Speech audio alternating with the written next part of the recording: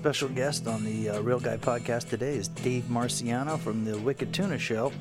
Also, Dave's got a charter company called AngelicaFisheries.com. And today's sponsors are Waypoint TV and, of course, Kettle and Fire and the Boatyard in Fort Lauderdale. Kettle and Fire, if you guys are into a healthy lifestyle and into health food, they make a bone broth. They also make keto soups and classic soups. This stuff promotes a healthy immunity system, a healthy gut, and better complexion. It's just a good way to treat your body. So if you're into health food, get Kettle and Fire. Check them out and use Waypoint as a promo code, and you guys will receive 15% off any order from Kettle and Fire. So thanks, Kettle and Fire, for being part of the show. Hope you guys enjoyed this. I certainly did. Dave Marciano, everybody's favorite on Wicked Tuna, spent an hour today recording in the Lunker Dog Studios, and we really appreciate it, and I hope you guys enjoy. Clear the airways. The Lunker Dog is on the air. Are you ready? This is the Real Guy Podcast. Today we have none other than Dave Marciano from the hit Wicked Tuna. You can see Wicked Tuna every Sunday night at 9 p.m. on Nat Geo. 9 years on Nat Geo, hit show Wicked Tuna with a phenomenal charter business. Just go to AngelicaFisheries.com and get all the information on Dave's charter business. Dave, welcome to the Real Guy Podcast. Thanks for being part of the Real Guy Network. We appreciate it. All right. Thanks a lot for having me, man. How you guys doing down there? You hanging in? Well, considering the circumstances, Yeah. when we emailed back and forth about doing the podcast, I think you mentioned the tyrants up there had everything shut down. We're telling everybody what to do. Yeah, exactly. Yeah, well, Massachusetts is a pretty blue state, so Yeah. it's look, I know there's no perfect solution. There's no easy answers, but some of this stuff, right? At least my opinion is it's common sense, and there's different ways to skin this cat. But that being said, look, if I was king for a day, things would be different, but I'm not. So we try and work with, as a business, we're trying to work with what we got, and look, for me too, I'll be the first to admit, right? You guys know my whole story. I've been very fortunate. I hit a few good years, Right. because of everything, right? So I won't say I'm immune to any of this, but I'm in a better situation. I think about all the guys who didn't have the same opportunity as I had, and these guys get their homes and everything tied into their boats, and they need Right. to go back to work. You know what I mean? Right. Obviously I still want to, get back to work, but again, I've been fortunate. And I really think of the other guys. I see these other guys who are literally hanging on by a thread. And Right. I'm a little bit better than a thread. Maybe I get a light piece of rope, but we're still hanging on. We still need to get back to business. Right. And you've been on the other side, so you can appreciate what you Exactly. got a lot more. Right. You Right. know? Exactly. Because I know, like, I could think back if this happened to me before all that. You know what I mean? I'd be a lot more freaked out. Right. Right.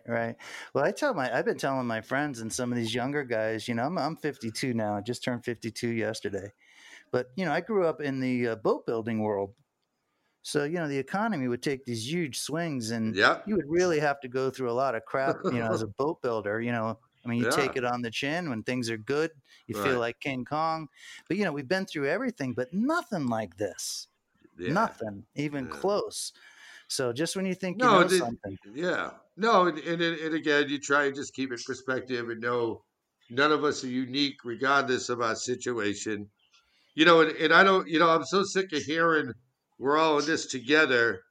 Um, the reality is we're all boats together in the same storm, but everybody's in a different situation, Some Well, guys are weathering the storm and some guys are floundering on the rocks right now. And I think that's who we got to look out for. yeah.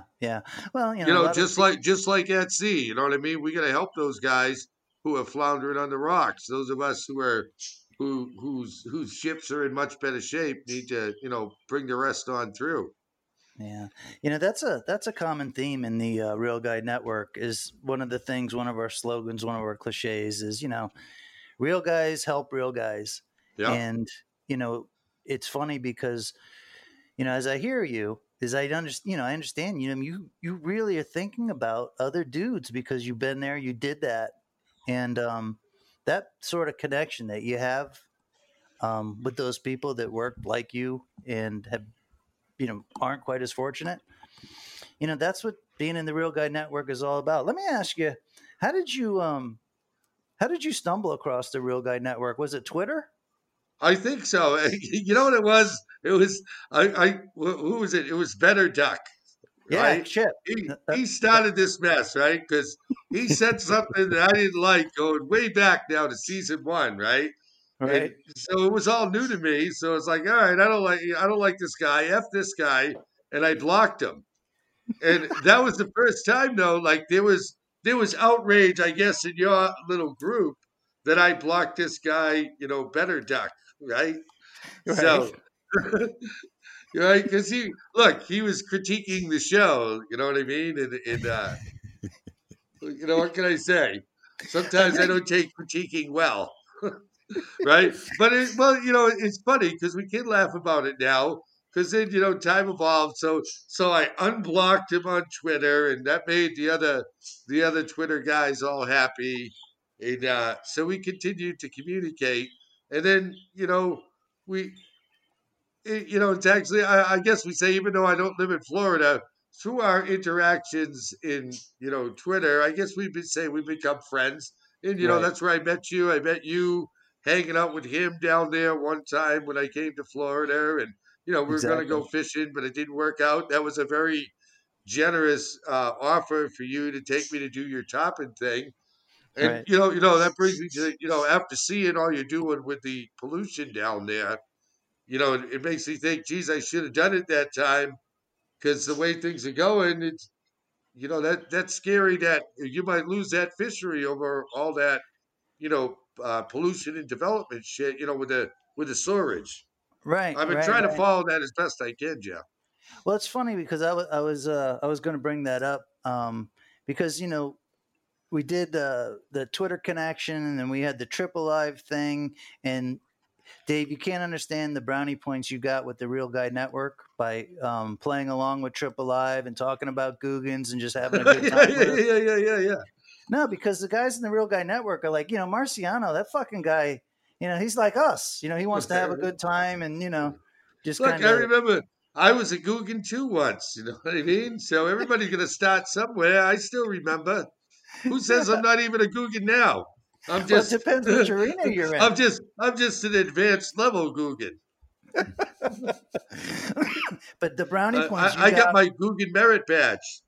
yeah, the brownie points you got, by, laughing and having a good time with the guys in the network.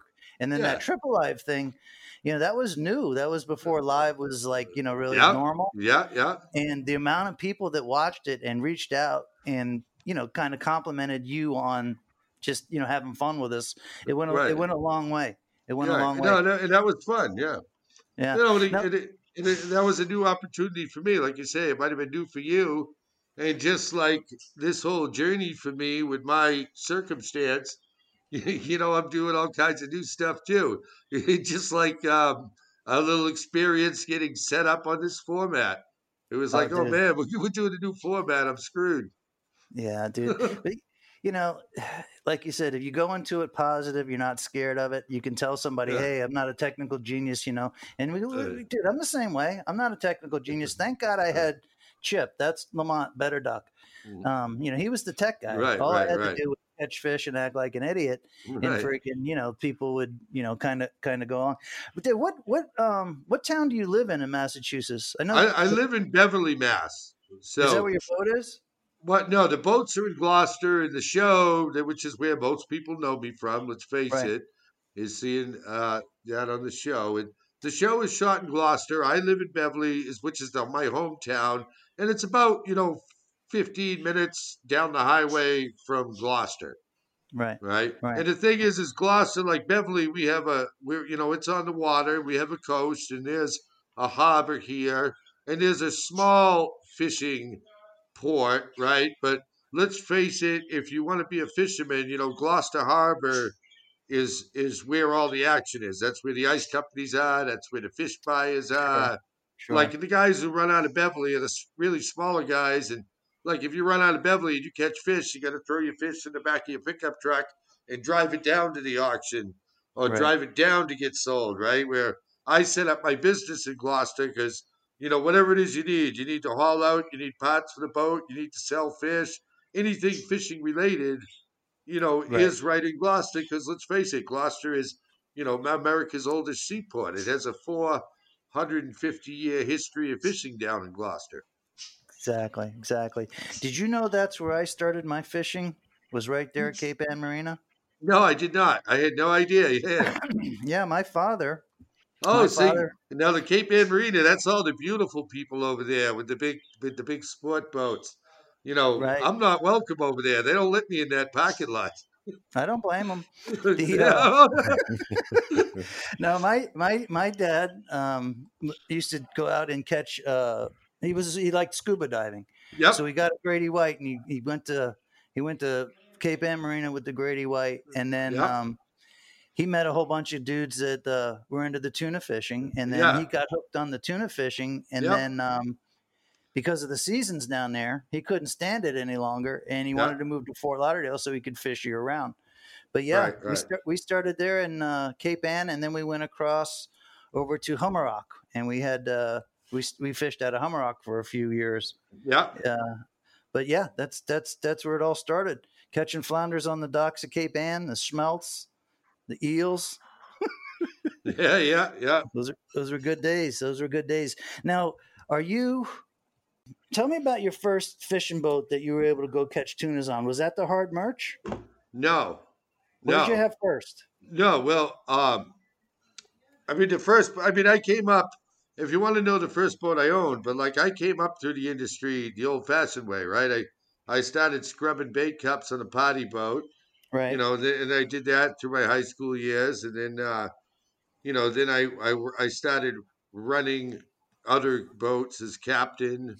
Um, and that's where I caught my first tuna fish, and I guess you could say made a name for myself. It was that first commercial fisherman that threw me the keys to his boat.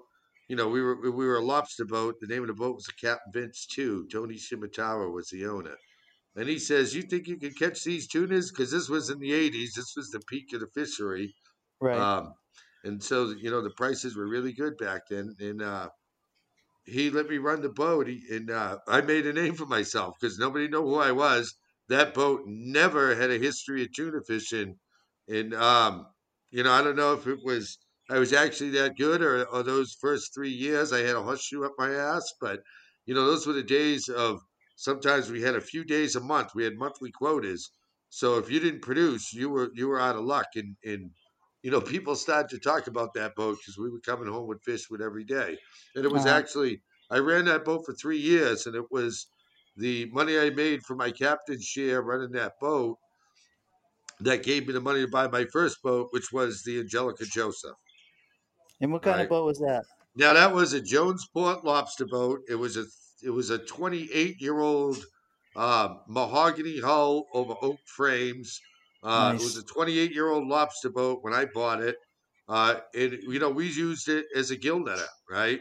And Okay. it was a classic starter boat. I mean, it was a cheap boat. It was expensive to insure, but it had good paperwork. Into the commercial fishing industry, having the permits to do as many fisheries as possible was real. The real value was Right. right. So you get one boat, and then the idea is, that's a boat that you can afford.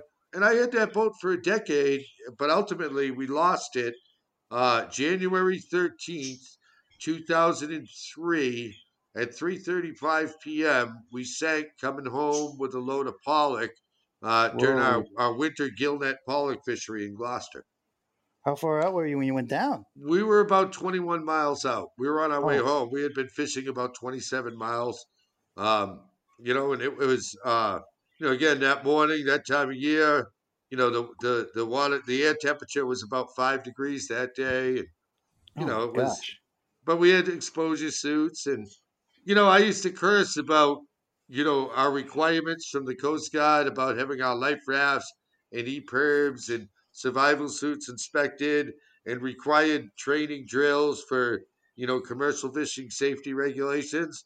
But I'll tell you one thing, I never complained about those things again after that day I bet. because you know what I mean. Sometimes again when this is before TV. This is just you're working to pay off the boat. You're working to pay off the house. So the few $1,000s a year it takes to maintain that stuff, and it's required by law. Sometimes is a tough thing when it's business like any business. We're not special. So Yep. we used to grumble about it a little bit, but because of that, it's really because we did those safety drills and we knew our way around our safety equipment. I was fishing, it was myself and two other crewmen. And, we're here to tell the story because that was a real thing that happened. And, it's Yep. funny, when my old man asked me about it, he goes, "So you ready to get out of fishing?" And, um, I said, no, it was just, it'd be like, look, if you work in an office building and the building catches on fire and everybody gets out alive, would you get out of the insurance business or the car sales business? Of course you would, Yeah. Yeah. right? Good way Because to look at it. right, well, I mean, because it is though true. Like when it happened, I mean, fishing boats sink every day, just like car accidents, right? Well, not every day, but fairly frequently, Right. accidents happen, and you never think it's going to be you. And I never Right. thought I'd lose that Right. boat. I mean, we worked hard. I was young. I worked hard. Maybe I pushed the limits, but like, we took care of that boat. We hauled it out. Guys used to make fun of me because I would haul it out 3 or 4 times a season instead of once because I Right. knew what I had. I had an old wooden boat, and we pushed hard. Because that's what you did. You push the limits a little. So I put the money into maintenance. They go, you spend 3 times the money on maintenance that we do, but well, I was working with what I had at the time, and I wanted to make sure that wouldn't happen. Ultimately, we what we feel happened was we popped a butt block, and even though like 3 years prior, I totally refastened that boat. We hauled it out, one of our haul outs, and we spun in 1800 silicon bronze screws. Just 1800. yeah, we only did three. Once you do it, you do two on every frame, and there's a methodology to it, Right. right?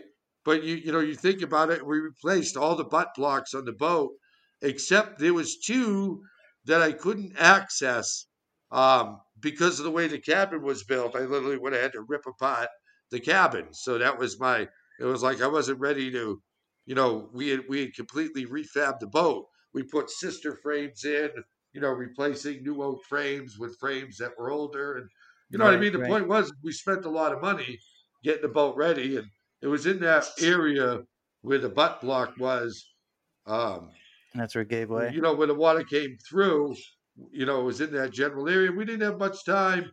Look, we were loaded down with fishing gear. We had 10,000 pounds of fish aboard the boat. We had the gear aboard the boat, which is another 15,000 pounds, maybe even 20 because we were bringing the gear home. So we had it all Wow. on board. And, And on the boat too, because I knew now, those gasoline pumps that usually the Coast Guard drops to people, right? right. Like I had one of those on the top bunk on the boat because I Okay. knew, I said, look, this is an old wooden boat. We work hard all winter long. Someday this might save my ass, right? As Sure. well as, we had three electric, traditional, 2000, bilge pumps. So, the boat was properly equipped and we had a high water alarms.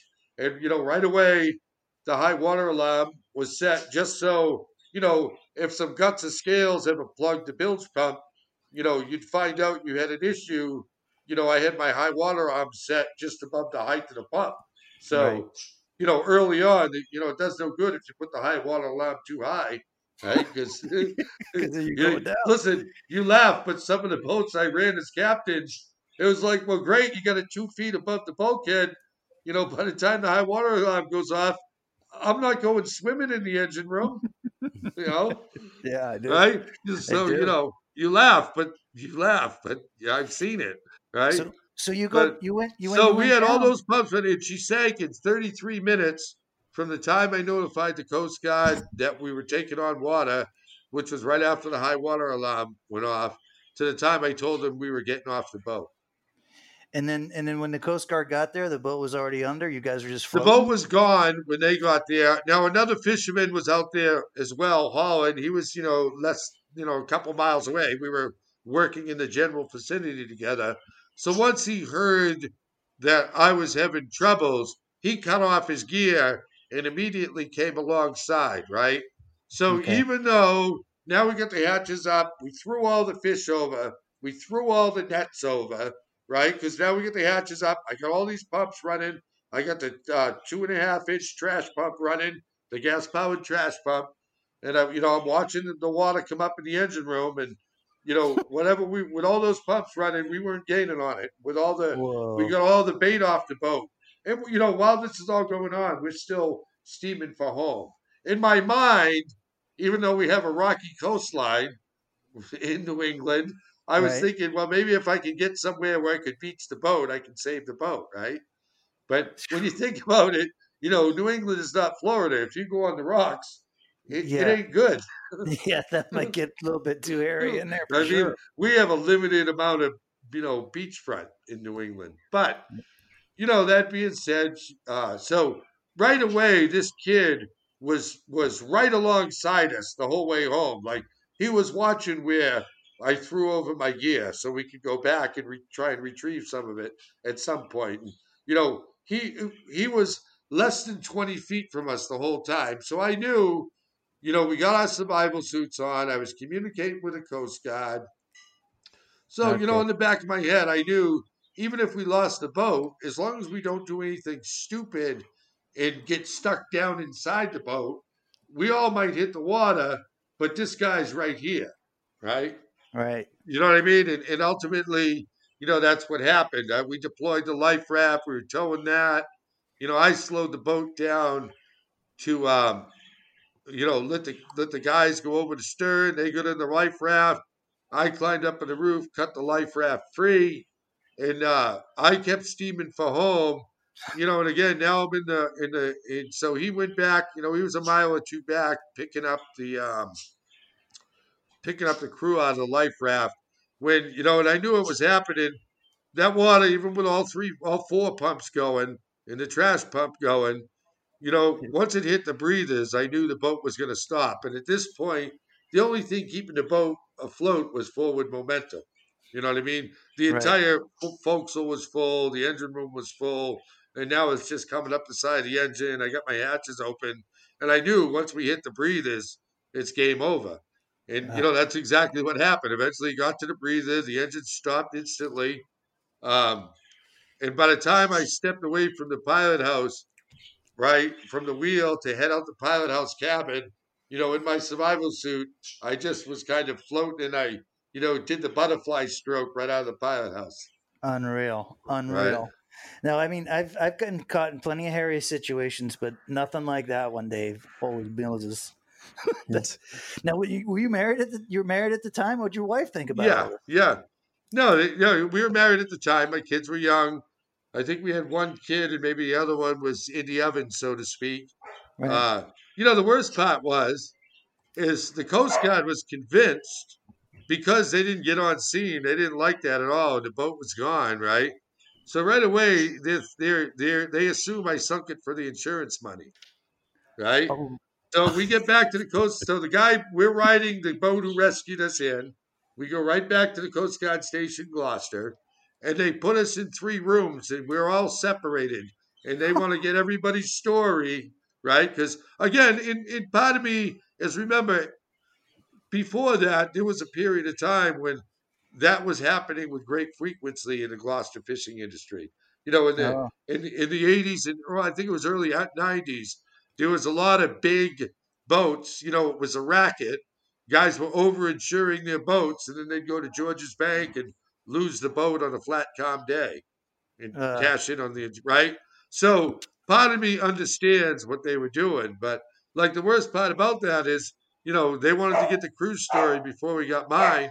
So I was sitting there for my wife knew it happened because, the kid, when we were on his boat, I called the wife and told her, hey, we lost the boat.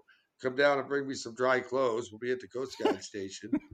Right. Yeah, And dude. they had to sit out there for 3.5 hours to wait for all these interviews and shit to happen. And, Wow.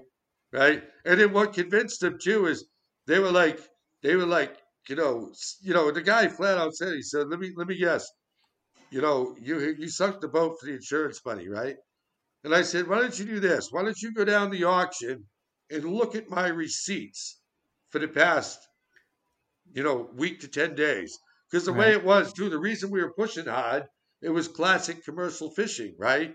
We Mm-hmm. catch pollock. Pollock season starts around about Thanksgiving and runs till January, right?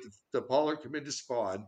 Okay. We lug hundreds of thousands of pounds of these fish for, we think we're doing good when we get a quarter a pound, right? If you're doing 20 cents, when all the guys are catching them, it would drop to 15 cents, right? Right. But now it's January. I'm the last boat in the fleet still on the fish. We're catching anywheres from 7 to 10,000 pounds a day, and we're the only boat catching, right? So now these pollock prices that are normally a quarter had shot up to $1.40, Right. right? Right. So all of a sudden, it's weeks like these when you're a commercial fisherman that can pull your whole year together, Right. Make it right? now. Hey, Right, time. and that's what convinced him. I says, look at the past week. I stocked 3 times the value, the insured value, and you mean to tell me now's a good time for me to decide? I had 10 grand worth of fish on the boat the day the boat went down, but you're telling me I sank it for the insurance money. Right. And that's what ultimately convinced them when they saw the numbers. They realized that you weren't bullshitting. Right. It was like, okay, so we were pushing hard, but like we had been out much worse weather than that with the boat. It's just that day something went wrong. Right. Right. And then your evolution of boats after that. What did you get into next?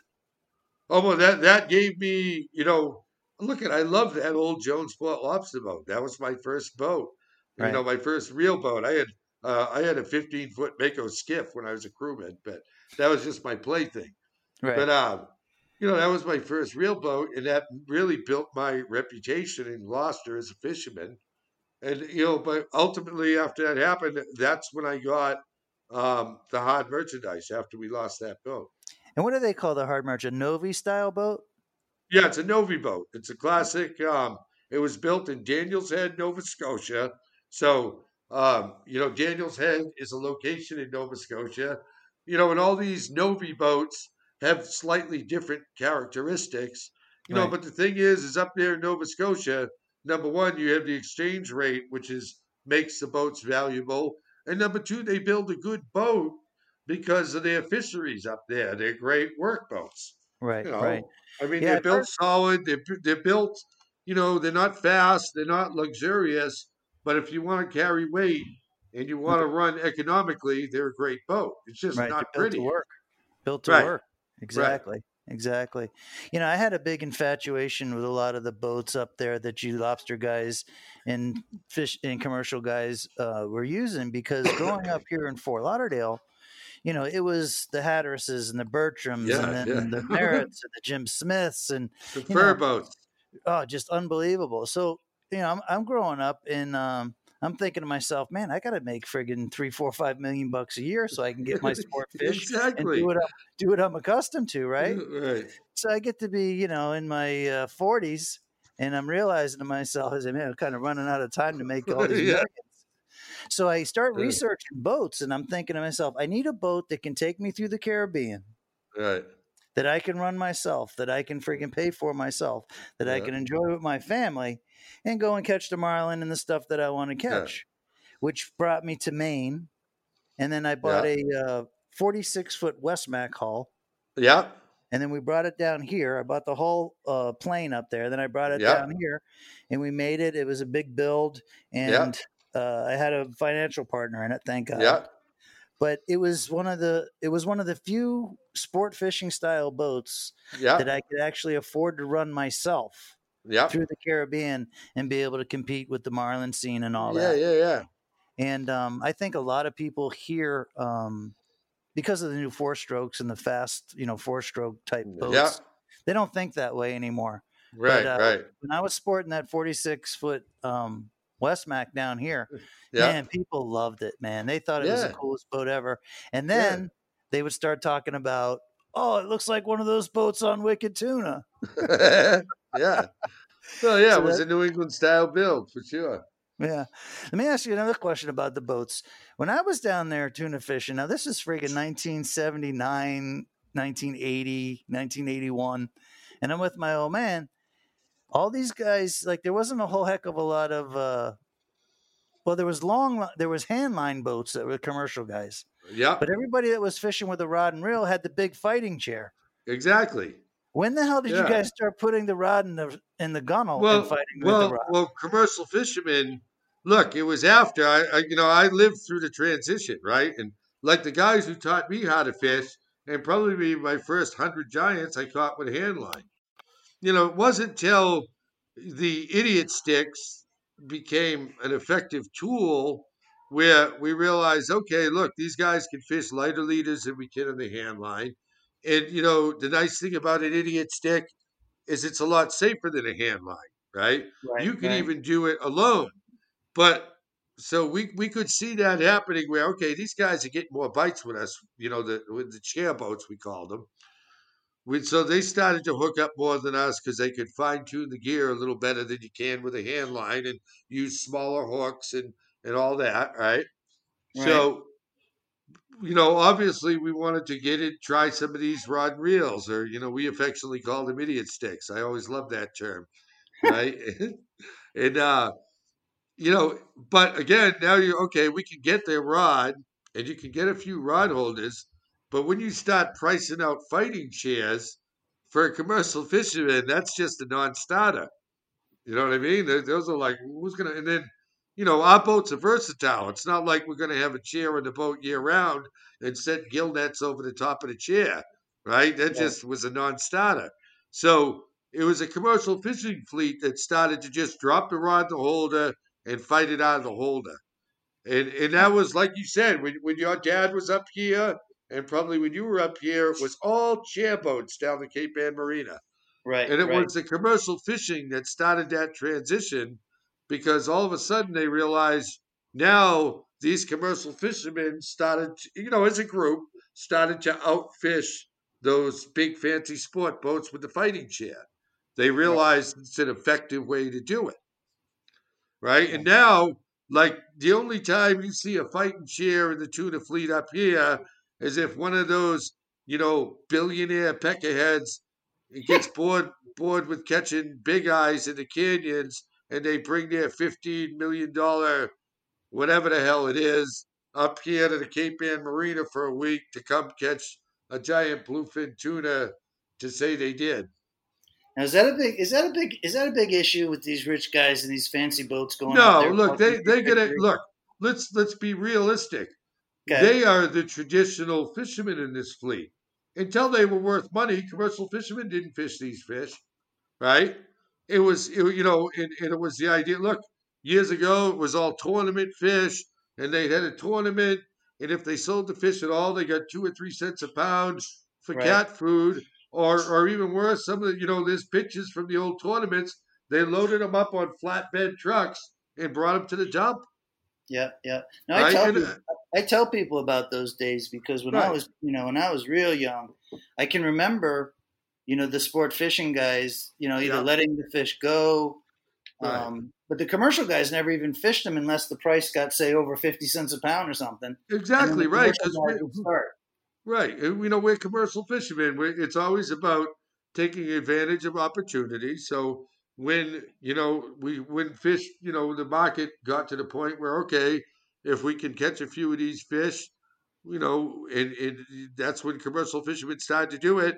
And again, at first, the nice thing about a hand line is, back in the day for $25, you could be rigged up to catch tuna with a hand line. So you Right. went out and you rigged up 6 baskets, we called them, and Right.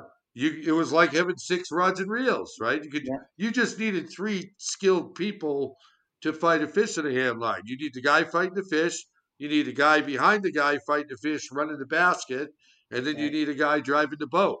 Right. You know what I mean? So it did take a certain amount of talent.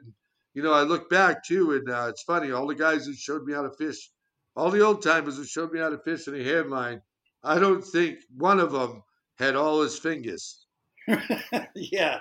Well, those fish were big back then, but I can remember Yeah, the hand liners walking down the docks, and they'd yeah, have their ropes in milk crate baskets, yep, all yep. stacked on That's top of one another. And these guys would have 2 or 3, 4 baskets all stacked, yep. busting their ass walking down the docks with them. And that's what I remember about the hand liners. That was exactly it. You know, I'll Yeah. tell you from if you like to fight fish, right? I mean, there's no better thrill. I was always the best. I was always the guy who fought the fish. You know, Okay. I had a knack for that. I liked it. I mean, look, the drag was is you would take that parachute cord, right, and we'd wear our oil gear or Grundens, right, and you know you had the gloves on, and they were those yellow gloves with a little, we call them Jap gloves, right? Because they came from China or whatever back in the day. None of these fancy custom brand gloves. But, you know, when a fish ran, you would take a bite around your hip, you know, and you had the rope in one hand in the front and the rope in the other hand in the back, and you would bend it around your hip, and that was your drag. Yeah. And you know, the guy running the basket would have to keep his hands over that basket, and you know, you'd make like a triangle with the line shooting out in between your thumbs, and that would keep the line from going up over the head and around the body of the guy fighting the fish. Because if you didn't do Okay. that, those loops jumping out of the barrel, they could go right around your head. Yeah. Yeah. No, those dudes are freaking crazy in my book. No, look, Okay. it was quite a thrill because at that level, you talk about a rod and a reel, you know, it really becomes a disadvantage because now the rod bends. And, you know, our thing was when you fight them on a hand line, when you get that fish turned around and he's coming your way, as long as you don't stop pulling, he can't turn around. It's only right, even if you think about it, all the times you fight a fish, right? The rod starts to bend before he runs. And then once he's headed the other way, you ain't stopping him. But Yeah. think about it. If you could never allow them to turn their head, Right. No, or that makes as good little sense. as It's kind of like the possible. way we do wahoos down here. Yep. You Yeah. know, keep that wahoo coming. Right, right. Because Uh, if they get their head going the other way, you're in a world of hurt. Now, you were always somewhat active on the social media with the Real Guy Network, but I noticed this year when we had that sewage spill here, and we Yeah. started to get into it with the politicians and stuff. I saw you sharing that stuff and actually getting a little bit more active than normal. And Yeah. then I did a little research on you, and you've been fighting with these bastards for years, huh? Well, yeah. I mean, I've always been active in fisheries management. Now, you know, so when I saw what was going on with you is, you know, different circumstance, but different situation, but the same circumstance. You know, and I could know again how important your fishery was to you, and that's exactly what you're fighting for. Look, I don't, you know, I can understand because you were given a good message of what you were talking about with the storage, but I don't know your fishery. I couldn't come down there and go do that, right?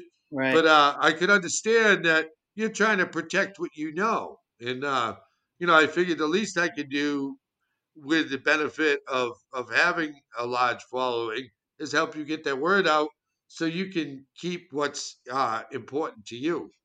Well, I And, just want you know, that way, if you keep it healthy, I'll be able to come down there and go catch a few toppings sometimes. well, But, I want I wanted to thank you for all that because a lot of the guys in the Real Guy Network saw you sharing that information and delivering the message, and they're like they could relate, and just want to anybody that had a big reach that helped right, with us. I just want to make sure I thanked you for it. The It's such a weird situation because my whole life, and we always thought about conservation and fish populations, is it was always like, okay, well, the commercial fishermen or the sport fishermen or whatever, it was always like limits on them, and it was the guys that would leave shore and go and collect the fish out of the ocean where all the regulation was. And in our situation here, we're trying to save the ocean from the shit yeah, that's coming off the land. right, right. And And it's such it a don't matter dynamic. if It you're, drives me it don't crazy. matter. Oh, I'm sorry. I didn't mean to speak over you.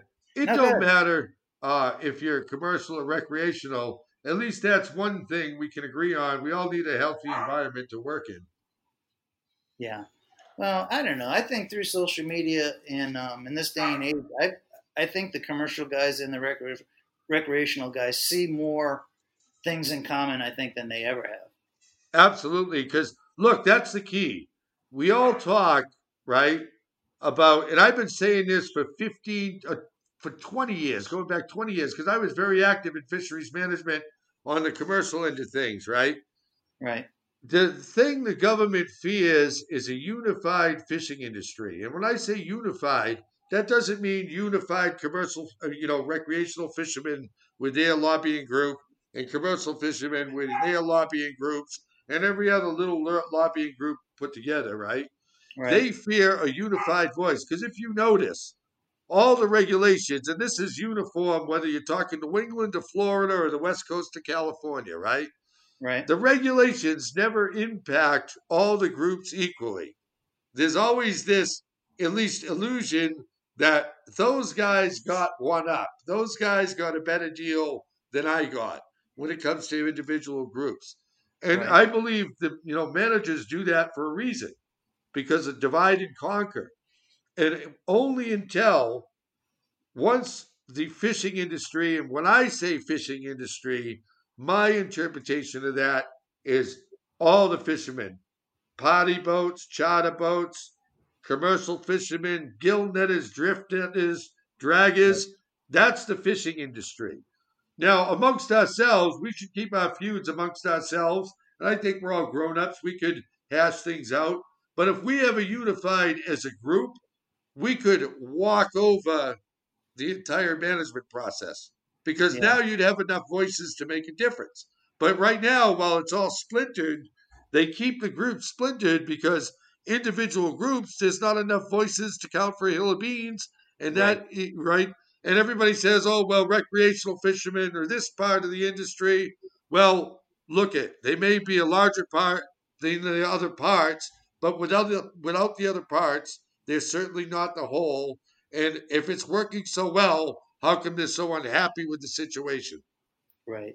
I tell you, when I started to speak up here in South Florida against the local governments and the sewage issues, the amount of people that reached out to me and contacted me, pulling me different ways Yeah. and feeding me propaganda about certain stories and where I should be and what I should promote and what I shouldn't promote.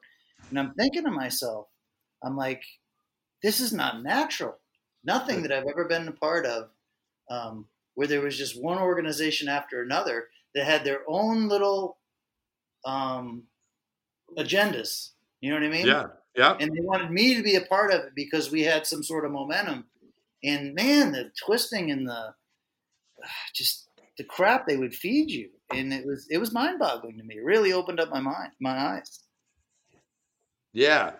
It is. It's stunning when you see what happens in real life. Yeah, right, right. Well, Dave, listen, we're not going to make the podcast crazy long, but I did want to get you on here. I didn't want to give you the same regular questions like what was your Yep. biggest fish, Yeah, and yeah, yeah. everything about Wicked Tuna because TV is TV, and Right. we'll leave that at that. Right. No, Um, and that's it. I get it. It's not perfect. But everybody understands it's been a great opportunity for me. My kids, we're building a fantastic charter business. Because I'm a commercial fisherman first and foremost. It's always been about opportunity. And right, right now, because of that show, I mean, which charter boat down there wouldn't like to have their charter boat on TV for, 30 weeks a year? right, right, So that's the right. opportunity, and I'm building that for myself and my son. Now, how are you enjoying that transition where you're dealing with more charters now than ever? Well, yes. Look, I'll admit, um, look, I got into commercial fishing because I liked the fact it was me and the guys, and I loved hauling gill nets. That was my favorite fishery. That's probably what I did 80% of, in my career as a fisherman, in Right, our gill net fishery up here. And I love that type of fishing, right? but the regulations change, and you have to roll with the punches. And I'll be the first to admit too, there was regulations that needed to change because of the commercial fisheries. You know what I mean? That Sure, made sure. commercial fisheries better. I'm not total anti-regulation. I'm just for appropriate regulation. But so part of the change was, like when I started, you could gill net year round, nonstop. There was very little regulation when I was a deckhand, right? And then so we watched the regulation develop. So you had different times of the year where you couldn't do what you traditionally do. So again, you would get into tuna fishing, or you would take a few charters. And so I was familiar with it. Again, I cut my teeth scrubbing bait cups on a potty boat for the Hmm. first 10 years plus, right? Right. So I knew all about that industry. And look, because of the show, though, I truly am blessed because we get, um, I can be very selective with my clientele. And Sure. you know what I mean? Because I have so much exposure. And that's why if you look at my website, I advertise for the other charter guys you know what I mean? I Yeah. put links to their website up on my website, Right. right? Because I'm fortunate. I get a lot of business. I get all the business I need. And, if I tend to have a good knack, if I go back in a few emails and I get a bad vibe, all of a sudden I go, "Oh, I'm sorry, sir, I'm booked that date." "Oh yeah, I'm booked that date too." "Oh yeah, I'm booked that date too." "Oh yeah, as far as I'm concerned, I'm booked up into 2030." Right? Yeah. So I can, my clients look, it's a great gig, right? Because they might come. Our philosophy is they might come the first time because of the show. Other than my regular clientele that I've had for a decade, but they may come for the first time because of the show. They'll come back if we treat them right, Yeah. right? So that's Yeah. what we're building, and they're so easy to please, right? Because again, other guys, I get it. I was in the China boat industry too, in a lot of different forms, but I've worn a lot of different hats over the year. But how many times I hear, "Oh, I can't believe they get on the boat in the morning. I can't believe I'm on this boat. I can't believe I'm meeting you." Right? Sure. So Sure. that's the attitude of your clients when they set foot on the deck, right? And Right. then we go out fishing. I mean, how easy is that? And so all I have to do is take them fishing. I tell them a few sea stories, right? And the older I get, the better the stories get. And we take some pictures. And I hear it all the time. And my crew, it's great for my crew. They have a great tip thing going, right? Right. Because we hear it all the time. Whether fishing is good or bad, people get off the boat, and and we're very proud of it. I love to hear people say to my crew, geez, that was the best fish. I've done a lot of charter trips. I've done a lot of this, but that was the best trip of my life, That's awesome. right? And now I'll admit, though, it's an unfair advantage because of the show that certainly allows us to make that much easier to happen. Yeah. Yeah. I experienced that a little bit just because of the YouTube channels. Yeah, And yeah, exactly. they know about you. They know what you're fishing for. They're excited to meet you. Right. And so, yeah, there's a lot to, and it's funny, No, well, no, because it's YouTube, Jeff. They give you full credit. They go, well, he built that. He's doing the right thing. I'm right. just going with the haters now, right? Because then when the haters, then they go, "Oh, he's not making tuna. It's not fair. I'm doing, and all the, and it's very few guys, even in the industry, it's just a small percent who are a little bit butthurt. So of Dude, course they always have something bad to say about you. yeah, the key to success is you got to love your haters. You know what I mean, Dave? And God knows you get plenty of those out there. But Well, it all started with the Chip Better Duck, man. He was the original hater. dude, Chip was not the original hater. You know what Chip did to you? It was like getting in a fight with somebody in middle school, and then Yeah, yeah, and then becoming their good friend in high school. You know what I mean? exactly. Yeah, yeah.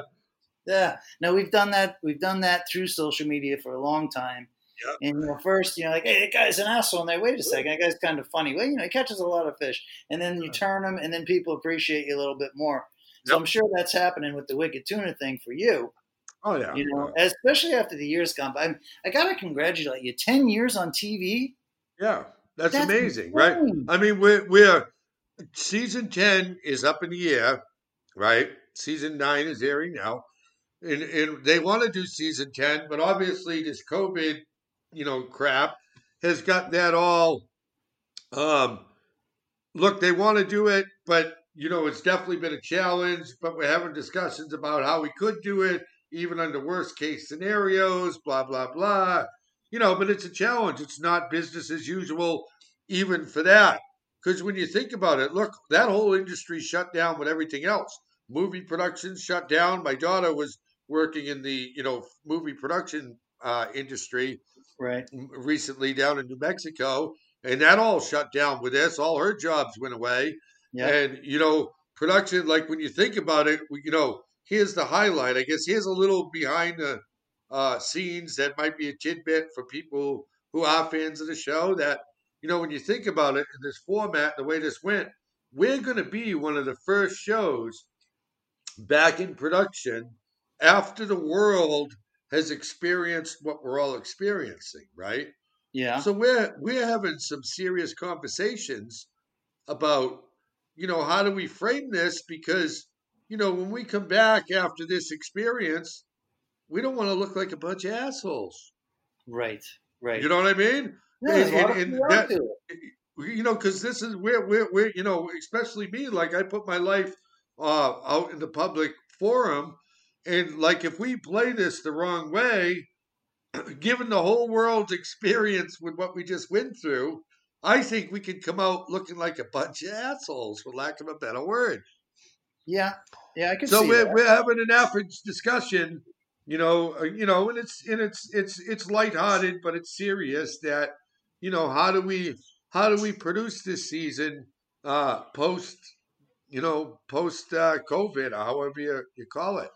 Well, Because hopefully, we need. I don't think confrontation. I think we've all seen enough confrontation the past couple of years. You know what I mean? We Yeah. need to promote unity. That's my humble opinion, and a lot of the other captains agree. We don't need to be a bunch of peckerheads. Well, maybe you can make up for the Well, yeah. like online and stuff, and just being positive. And But look, trying not- there's no law that says gentlemen can't be competitive, is there? there is no law that says that. As a matter of fact, the way I grew up in the fishing world, Right. between the tournaments and the boats and the boat companies and that kind of thing, is there Yeah. was a time to be friends, and then there was a time to compete. And yeah, Exactly. there were some big egos involved, and there'd be some other fucking going on. But Right. for Right. the most part, you know what I mean? Exactly. People were good. People were good, and I wouldn't trade it for anything. Right. You know what I mean? Absolutely. Dave, let's end the podcast. I really All can't right. thank you enough for being on the Real Guy Network with Sure. us. No, We're gonna thanks for upload having me. this thing. We're gonna upload this thing next week, and All right. make sure you tell Jay and your son and your daughter that the Lunker dog was asking for him. Tell him to run that dog. And, That's right. I'm gonna send them all up some stickers, Awesome. and maybe you guys can have a certified bucket party. You know about certifying your bucket, Dave? No. All right, I'm gonna send you a YouTube link. Okay. And, I'm going to send you some stickers, and if you guys got some favorite 5-gallon Yeah, buckets up send there, it to my new Yahoo email address. dude, I got all that stuff recording. I'm going to edit it up. I know. Good. Good. Some of the Oh, yeah, podcast. have fun with it. Yeah. Dave, thanks a million. Run All right. that Thank dog, you. and thanks for being on the Real Guy Podcast. All right. Thanks for the support. All right, dude, that was great. All right. Yeah, hold on one second. I got to stop the recording.